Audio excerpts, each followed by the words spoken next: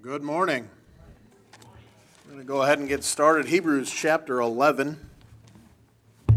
Hebrews chapter 11 is your memory verse for the day. If you did not get your hand out, hopefully you did.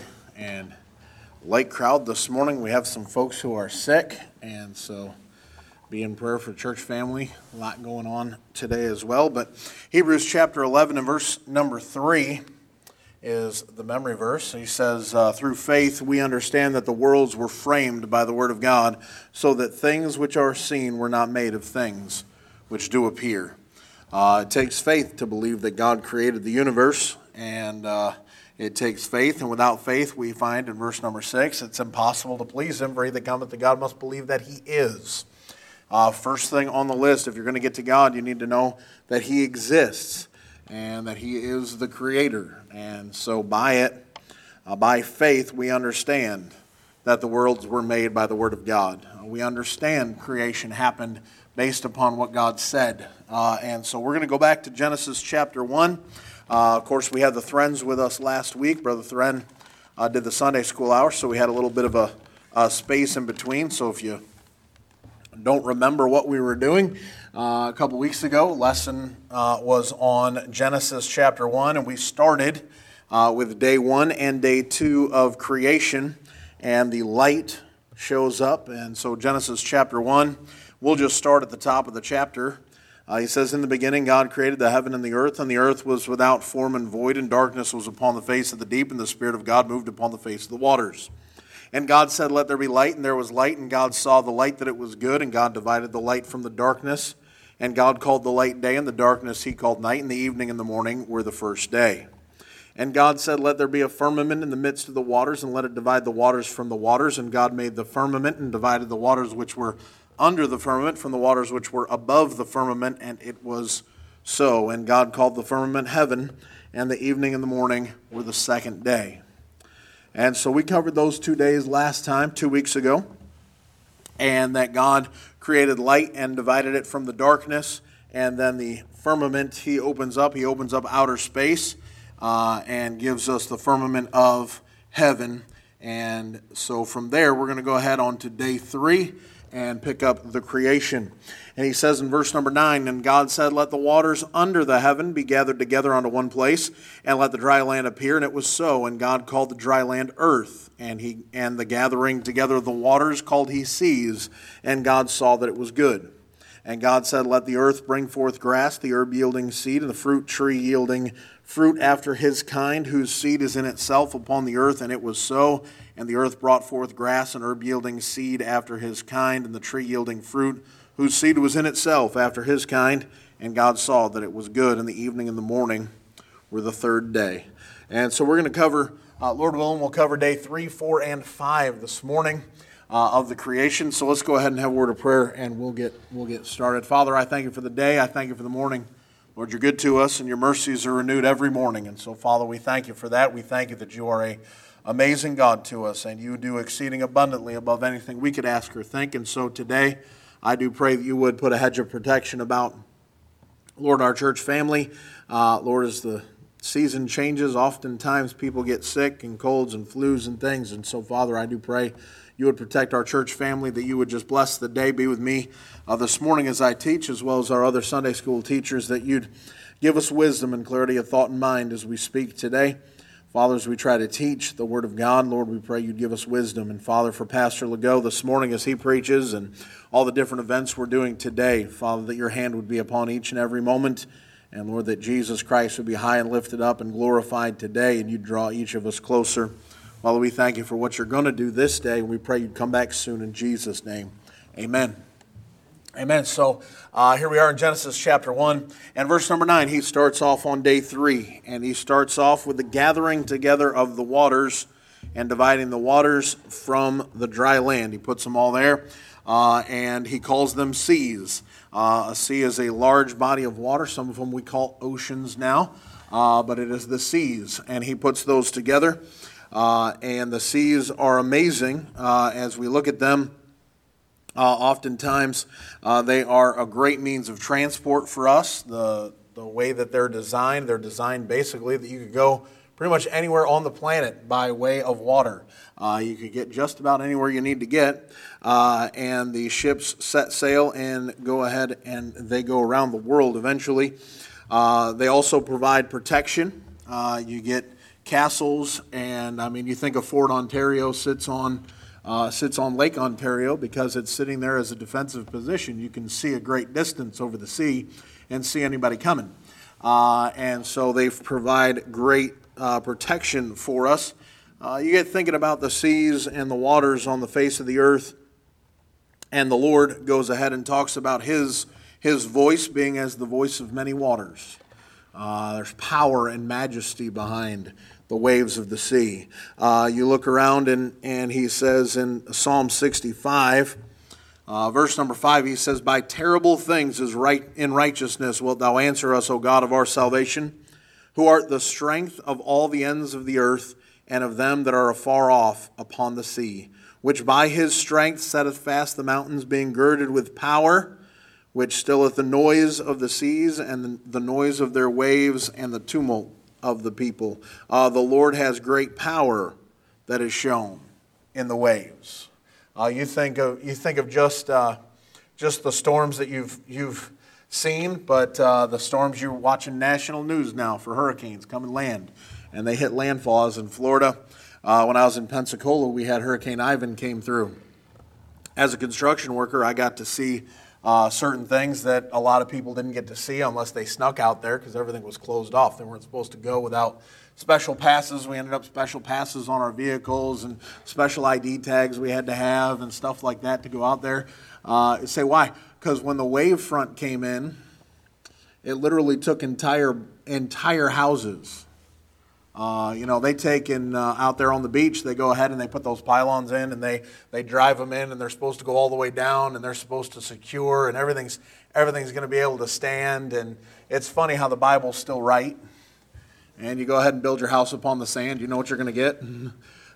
Eventually there's going to be enough rain, and the rain will descend and the floods will come.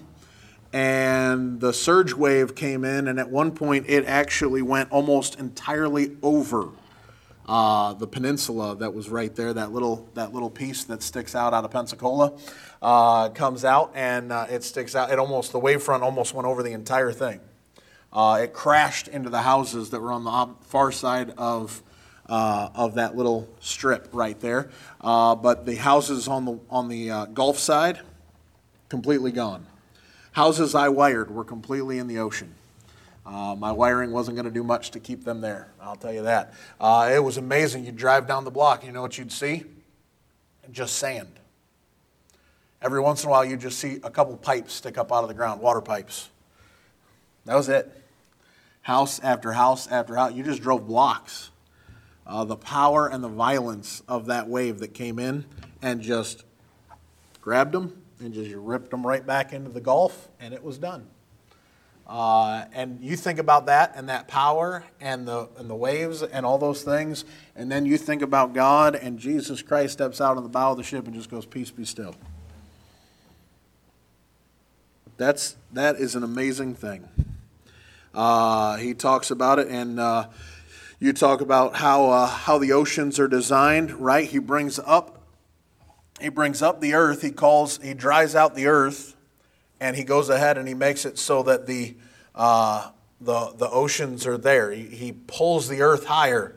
You realize that the oceans they're all connected. The waterways underneath, they're all connected. There's channels and things that go underneath, and so the Lord has just made the divide. He's pulled the earth up and made it so that you and I had dry land to appear. The waters get together. He calls those seas. And then he says that the dry land, verse number 10, God called the dry land earth, and the gathering together of the waters called he seas, and God saw that it was good. And so God brings the earth together, and the earth gets up. And when he brings it up, notice what he says. He says in verse number 11, "Let the earth bring forth grass, and the herb yielding seed, and the fruit tree yielding fruit after his kind, whose seed is in itself upon the earth." And it was so. The earth brings forth grass. You think about, I did this for Vacation Bible School. a couple years ago talking about blades of grass and how many blades of grass there are in just a square foot of dirt. I mean, think about all the times you've cut your lawn. How much grass we cut. And the Lord did that over virtually the entire earth. Grass.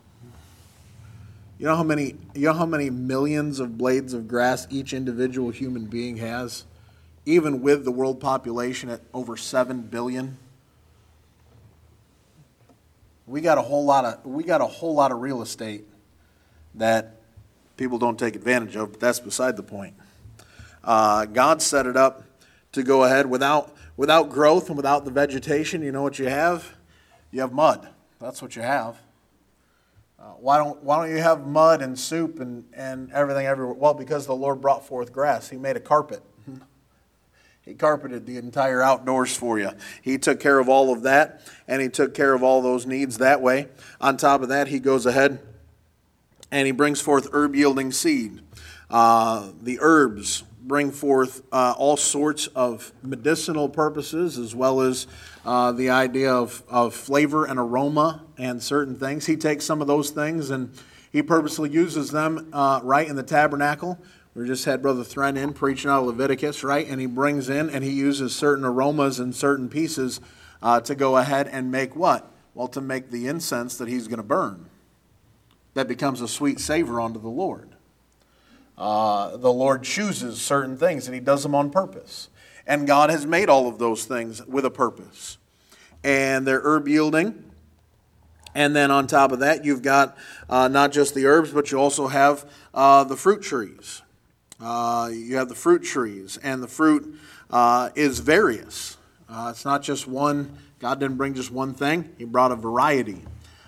He goes ahead and makes sure that you have a nice choice. You can go ahead and everybody's got their favorite fruit. Some people like fruit, some people don't. Uriah's weird, man. Uriah won't even eat fruit. I can't get him to eat fruit. It's like the weirdest thing. It's like the only kid I know who doesn't eat fruit. He'll eat applesauce. He'll eat anything pureed. He'll do any of that. But if you hand that kid a strawberry or a grape, you can forget it. I don't know what it is. He's so weird. Fruit is amazing, and he doesn't get it. I don't know what it is yet. So pray for him. He needs some help. But the Lord brings forth, and He starts a phrase here that He is going to use, and I'm gonna reference it here. But over and over and over again, He makes the statement throughout this chapter of that it brought forth after His kind. After His kind. And that is a phrase that eliminates any idea of evolution that could occur. There's no change in great evolution and one form becoming another form and so on. It's all after His kind. It all stays together and runs just the way that it's supposed to. You don't plant, and I mean, you get down as simple as this, and they know it. You don't put a seed in the ground and get something different than what you planted. It just doesn't happen. It doesn't mystically just change and transform into something different. Hey, all I have, are these, little seeds of corn, and so we're going to plant my cornfield. But I really want it to come up as soybeans this year, so I'm going to plant all this corn. I'm going to pray real hard, and not one person does that. Say, if you want soybeans, what do? Well, you plant for soybeans. If you want corn, you plant corn. Why would you do anything different? But the evolutionists would want you to think, well, it happens to change all on its own based upon the great need of society and everything. It never does. It never does. And the Lord starts it off right here with plants because, let's face it, you look at the plants and you realize what I put in from the seed that I have, whatever that seed is, that's what I'm getting. And the world knows it. Every scientist knows it. They can try and mess with the genomes, and they can splice, and they can do all the things, and they can try to make their hybrids and do all the fun stuff that they do. But they know if I don't make that into something else, if I, a human being, someone with a mind and a will and a desire to make the change happen, if I don't insert something that doesn't belong, I am not going to get a change. It will not deviate on its own. I need to make an outside source. And so for the entirety of what is about to happen, he is going to go ahead and go through, and over we'll see it again, after his kind, after his kind, after his kind, after his kind. Why? Because nothing changes unless someone messes with it. It doesn't change unless mankind, or if God wanted to, he could mess with it, but he purposely laid it out. He laid out the order. He laid out the laws. He laid out how those things are affected. It's very interesting to me, and I'm going to try not to deviate too far from this, but the truth is, we look at the idea of law and order. Here in the United States of America, we have laws. Why do we have laws? Who came up with them? Well, ultimately God did, but who put them on paper for us? Who goes ahead and signs in the Bill of Rights and the Declaration of Independence and then all of our laws that follow and everything that we have? Well, lawmakers, people. Someone with a mind who designs the laws so that, now, you get into a whole other issue there I'm not going to get into, but laws that are supposed to make sense and society is supposed to function better by the basis of laws. That's how it's supposed to run. Someone had to come up with it. Someone had to design it and order it and make it so that it's supposed to work, right? Then why is it that they can't figure out the laws of nature came from someone? All laws are written by design to make something function the way it's supposed to.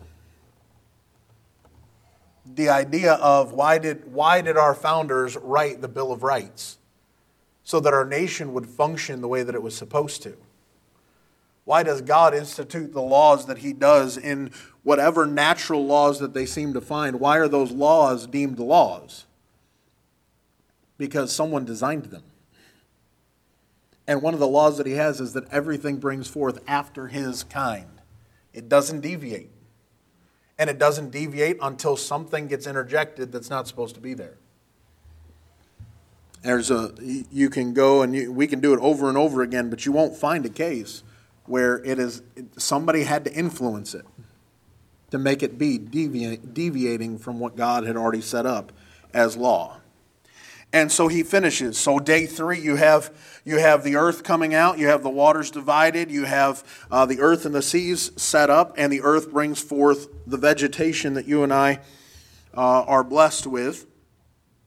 And he says in verse number 14, "And God said, Let there be lights in the firmament of the heaven, to divide the day from the night, and let them be for signs and for seasons and for days and years, and let them be for lights in the firmament of the heaven to give light upon the earth. And it was so. And God made 2 great lights, the greater light to rule the day, and the lesser light to rule the night. He made the stars also.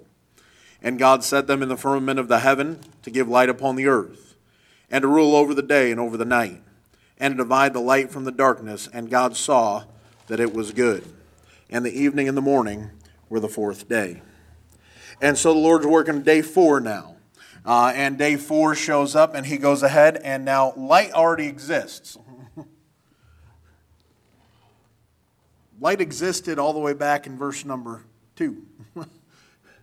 Back there, verse number 3. Right? God said, "Let there be light," and there was light. There's already light. But the 4th day, God waits and he puts the sun and the moon and the stars in place. So they're not hidden, as some would want you to believe. He just hadn't made them yet. Well, how do you have light? Well, you have God. God's present, and so God is light. And so he doesn't need the sun to go ahead and give him light. Instead, he's just there. And so now you have the lights of the sky that you and I know, and the sunlight now gives us light. They serve purposes. God has set up all of these things to serve purpose. He goes ahead and puts the 2 lights, the main lights that you and I have. Notice every focal point right here is about the earth. He's setting it up for the earth. You and I know that as they look out, right, and you put on the telescope and you do all the things that they do, that if you were on, let's say you were on Jupiter, you'd have multiple moons that would give you light. They're lit just like our moon would be lit. But the Lord doesn't talk about those. There's other stars. He made the stars also that have planets. They're dead planets, but they have planets. The Lord doesn't talk about that being the sun. He's particular about what he's putting around the earth. And he's particular about talking about the things that are around the earth. And he's doing that on purpose because the object of his creation is going to come on day 6, you and I. Because everything that he's doing right here is about you and I. It is him setting up a creation that we already had the memory verse, right? A creation that would give him glory and please him, that he could have fellowship with. That's what he's trying. He's gearing it all for this. And so here he is, and he's going to talk about these two lights. And he has the greater light and the lesser light. And so the sun is there as the greater light. It is the thing that marks time for us, what time of day it is. It's placed perfectly to give us our seasons as well as the temperatures that we enjoy. It is specifically designed to be at the right distance so that you and I can have life without being burned to death or freezing to death. That's the idea. God designed it that way. It makes it so that you and I can have the growth and the greatness of what we have in day number 3. All those plants and everything else. The Lord goes ahead and puts the sun there, and it's there and designed to make it so you and I can have life and growth can happen. It's amazing. The sun is approximately 1 million times the size of the earth. 1 million times the size of the earth. By the way, if you'd like to do some fun, and I like destroying evolution. It's a lot of fun to me, so don't mind me if I keep sliding some fun stuff in right here. It's fun to me. Maybe it's not fun to you. It's fun to me. Go ahead and just figure out how many tons of waste, of burn-off that the sun has every year, and then multiply that out by about, we'll go conservative, we'll go 1 billion years, because they have no idea. So they throw those numbers out like it really matters. All right? You can go 200 million if you'd like. Really doesn't matter. Once you get out just so far, you know what you get? That the earth is too close to the sun and we wouldn't exist. It's not difficult to figure out that the sun could not be that big. None of that would work. And they talk about us being here for millions of years and all the things. Go ahead and back up our timetable millions of years and go ahead and find out exactly how long the sun would have, how big the sun would have had to be for you and I to have a son. That is, they don't want to mess with any of it. Anyways, I'm gonna get all angry and stuff. But you know what is amazing is, right? The sun is a picture of Jesus Christ. That's not difficult to figure out. The sun is a picture of Jesus Christ. And as the light, Jesus, we talked about that before, the sun reminds us of that. And you realize that it's a great comparative that the sun is 1 million times the size of the earth. And your God is a God that fills the heavens and the universe. He's a whole lot bigger than we are. Isaiah, I think, makes the reference that the inhabitants of the earth in the sight of God are as grasshoppers. We're nothing. What is man that thou art mindful of him? In comparative to God, you and I are nothing. He fills the heavens and the earth, and they're his. But he is also the one who brings growth, just like the physical sun brings growth. Without Jesus Christ, the Son of God, you don't get growth. You get the light that shows up, and it provides lights for you and I to have power in our lives and to have the leading of God in our lives, the light that shows up, Jesus Christ. What guidance would you have without Jesus Christ in your life? You wouldn't. You wouldn't have that. And so over and over again, you can see the great comparative between the sun and what God is trying to do. Jesus Christ shows up as the light of the world. Light has come into the world, and men love darkness rather than light because their deeds are evil. And where you have him in your life is the absolute crucial moment. It is crucial. Where he put the sun was crucial in relation to the earth. Where you have Jesus Christ in your life will be crucial. to whether or not you'll burn or you'll freeze, or you'll have everything grow just right. Where the sun is will always affect growth. Where Jesus Christ is in your life will always affect your growth. Not only does he make the sun, but he makes the moon, the lesser light, to rule the night. The moon works as a night light, ultimately. Reflects the light of God, reflects the sunlight over, and reminds us, is a great picture out to the church. We're supposed to reflect the light of God in darkness. It's nighttime. And here we are. Oftentimes you get the comparative, and someone wants to make a contradiction, so they make it that you and I are supposed to, awake out of sleep. It's not night for us. But for us, it's not night. For a world, it's night. And that's why we shine in darkness. And that's not a contradiction. You and I are supposed to be lights shining in darkness. And it's not our own light that they see. They see the light of our Savior. And so the comparative is very simple. The stars are out there, and they're too numerous to count. Interestingly enough, the stars are there, and he names all of them. Hold your place right here in Genesis 1. Look at Psalm 147, I think it is. Yeah, Psalm 147.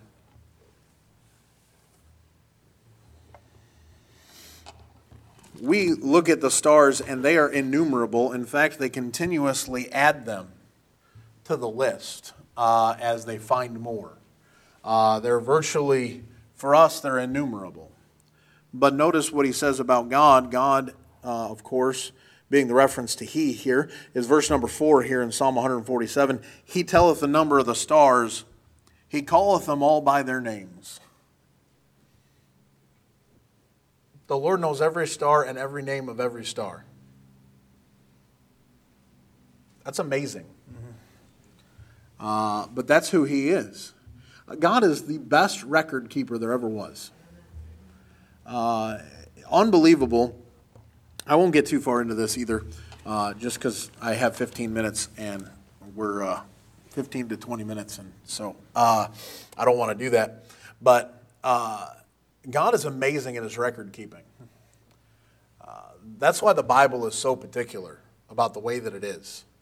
You read Chronicles and you get all those names. You read Ezra and Nehemiah, you get all the names. You read Exodus and how he's supposed to lay out the tabernacle and the pieces of the tabernacle and how everything's supposed to be done. And he tells you exactly what he's supposed to do. Then he tells you that he did exactly what he was supposed to do and lists everything that he just listed 5 seconds ago. He's going to go ahead and list it all again to tell you that he actually did it the way he was told to do it. And then he's going to put it all together.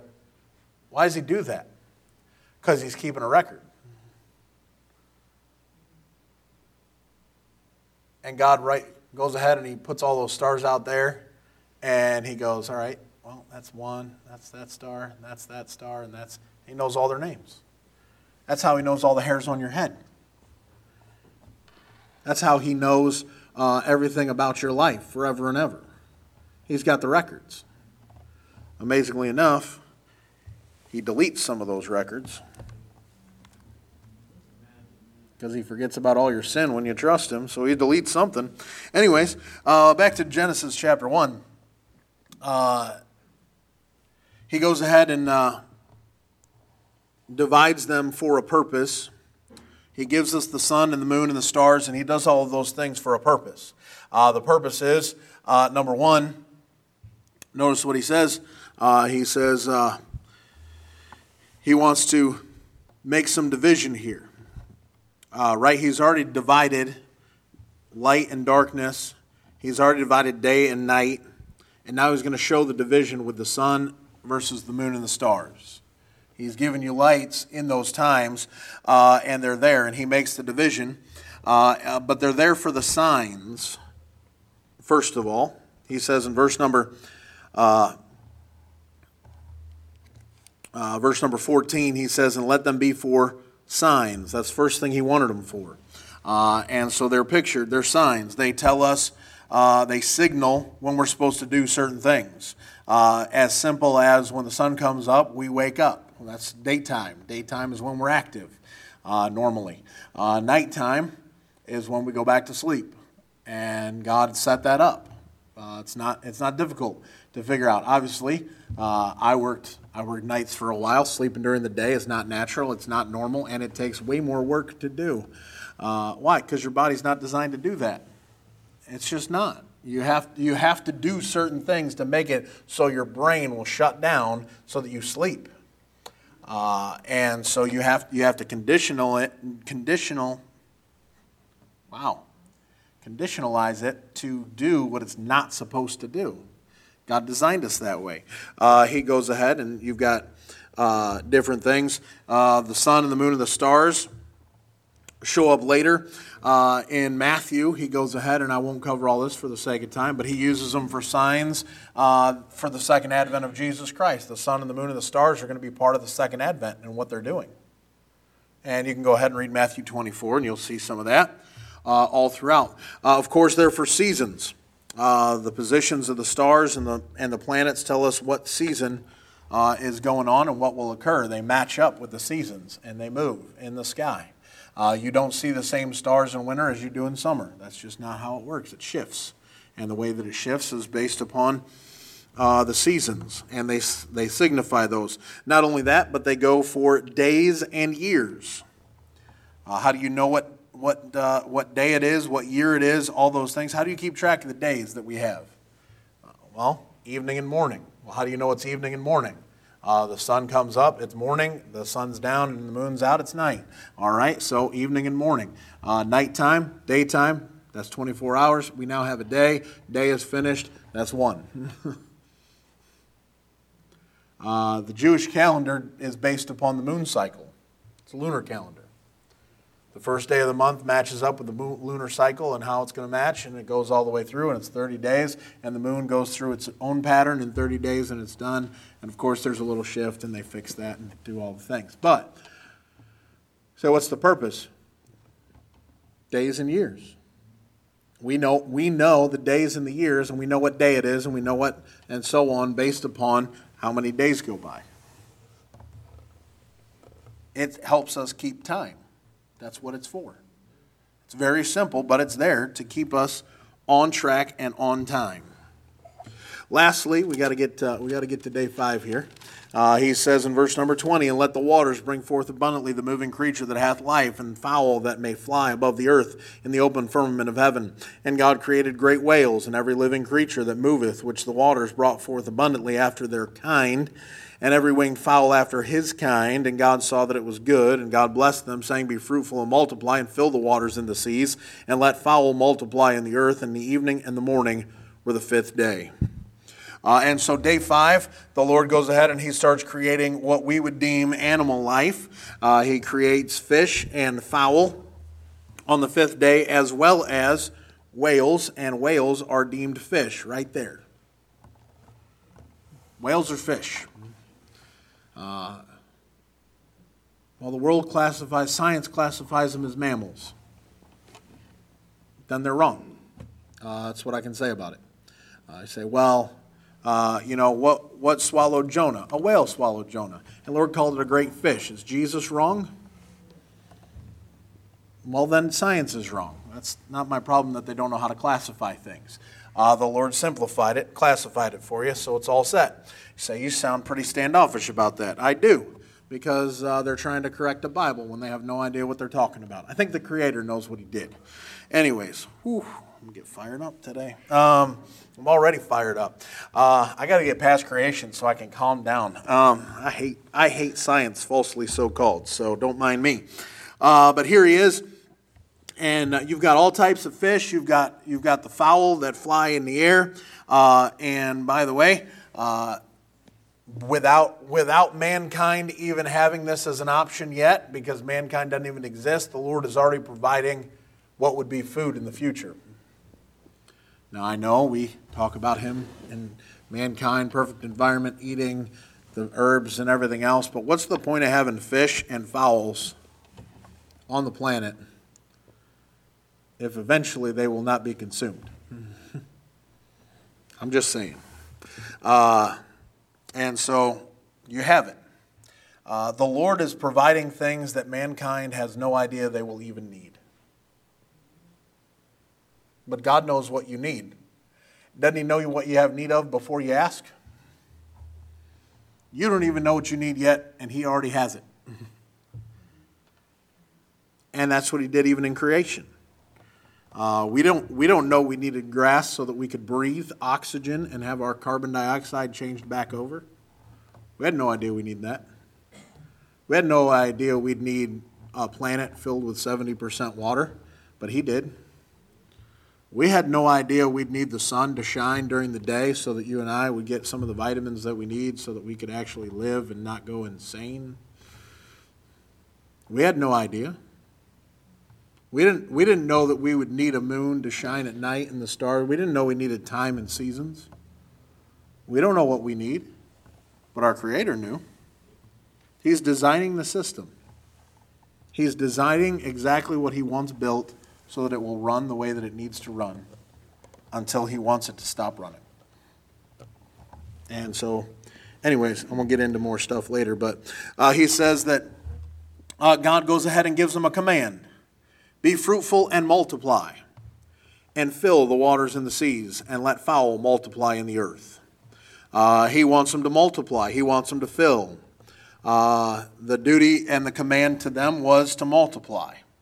And God gives them a blessing if they multiply. Then He tells them that they are to fill it. Go ahead and fill up the waters. And let the fowl multiply. Go ahead and fill the place up. There's no need not to. And so He's encouraging them to fill. And then He says, and then there's this thought, as He goes ahead and does that. Isn't it amazing that God can go ahead and create so many kinds of fish and fowls? I mean, there's people out there, they love to fish, right? And they love certain types of fish to go fishing for. And other people, they want other fish. And the Lord goes, I got it all. There are people that bird watch. And they watch all kinds, and they wait looking for just the right bird that they want to see. And they don't care about any other bird, but they want that one if they could just see it. And the Lord and He did what? He multiplied. He set it all up just the way He needed to. And they bring forth once again after their kind. God designed it to do exactly what He wanted it to do. After His kind, after His kind, after His... They just keep producing the way they're supposed to. There's no deviation. There's no change. There's no movement outside of they've decided to make something happen from the outside. Without something interjecting and something causing an issue, there's no deviation from what God has designed. Now, I'm going to reference this because I like it. Notice that all of those things right there, for the most part, are very delicious. So you have that, all right? I don't know how we'd survive without chicken. That's all I'm saying. And the fowls of the air. That's what we do. And that's the way the Lord, later, we find out the Lord has them for that. And He doesn't have them for that this day, but He has them for it for us now. He goes ahead and goes ahead. Look over at 1 Timothy. 1 Timothy.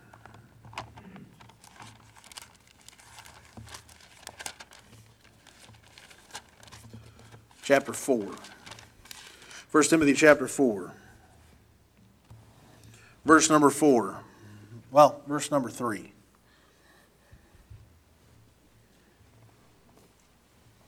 Right, these are, verse 1. Now the Spirit speaketh expressly that in the latter time some shall depart from the faith, giving heed to seducing spirits and doctrines of devils, speaking lies and hypocrisy, having their conscience seared with a hot iron, forbidding to marry and commanding to abstain from meats which God hath created. That's where we are, right? Creation. God hath created to be received with thanksgiving of them which believe and know the truth. For every creature of God is good, and nothing to be refused if it be received with thanksgiving, for it is sanctified by the word of God and prayer. You know, that told you when He created it, it was for a purpose. And that purpose was for you and I to be able to consume them. Isn't that what he said? Which God hath created to be received. He designed it that way. And we're talking about the creation. And so he knew, foreknowledge of God, preparation of God, is to, I'm going to design this so that they have something to consume when they're going to need to consume it. It's all by design. And because after day 6, the end of day 6, what is God going to create? Nothing. He's not creating anything anymore. Day 6 ends. He finishes with mankind. He puts a bow on it. Day 7, he rests. He's not creating anything day 7. He's resting. And then he's not creating anything else. So knowing that Genesis 6 is going to occur, knowing that he's going to put Noah on a boat, knowing, you say, what is that? That's foreknowledge. I am not a Calvinist. You realize that God knows what mankind's going to choose. He didn't choose it for him. He gave him a free will. Without a free will, mankind doesn't have a choice. Without a choice, it's not worship. Without worship, then what are we doing? And it gets into a whole nother mess. You're looking at the creation, and you know what God is doing? As he creates, he anticipates man's need for when they fail him. And when everything goes down from there. He's looking at the need. And he's laying it all out before anybody even knows what's about to happen. Mankind doesn't know. None of the angels know. But God does. And he's laying it all out. He knows how it's going to go. You realize, right, we believe that Jesus Christ is the Lamb slain before the foundation of the world. That's what he's called, isn't he? Well, why is Jesus Christ slain before the foundation of the world if he doesn't know what mankind's about to do? Before God created the world, you know what he knew? That he'd have to redeem his creation. So doesn't it make sense that when he's creating everything, he's setting it up because he's not going to create anything else later? He's going to set it up so that they can continue after their fall and after their failures. Because he's always provided. He's the God who has always provided. And even at the start of creation, you know what he's done? He's already provided. He knows when I'm creating this, I'm creating the fish, I'm creating the fowls, this is going to be for them to be able to consume later. When just the fruit of the garden isn't going to be enough. When I'm going to have to change an environment because of their failures. We're going to have to do something different. And so I'm going to have to give them something different. And here he is. He's already provided it. And notice what it ought to be. It ought to be done with thanksgiving. He created to be received with thanksgiving. He says in verse 4, if it be received with thanksgiving, God wants you to be thankful for what? That he would provide. Thankful for his provision. He thought ahead to provide for you. He's still thinking ahead to provide for you. He's still over and over just meeting needs. Over and over and over again. And even in the creation, you know what you see? You see him providing all of our needs. Because it's supposed to be sanctified by the word of God and prayer. It's good, you can receive it, and God wants to make sure you can have it. And give you all the blessings that go along with it. If you'd receive it with thanksgiving. Father, we thank you for the day and thank you for your goodness. Thank you that you are a great provider and you've always provided our need. And Father, I pray that you would bless our day, keep us all safe today. Father, bless the afternoon and the services, the early service this evening. Lord, late afternoon, I guess. Father, we pray that you would bless our day, that everything would be done to your praise. Father, you have been abundantly good to us, and I pray you would continue to help us see that you are the God that meets all of our needs. Father, we thank you and praise you for being so good to us. We pray you'd come back soon in Jesus, our Savior's name. Amen. Amen. All right, take a break. Don't forget your new sheets in the back if you haven't gotten them yet.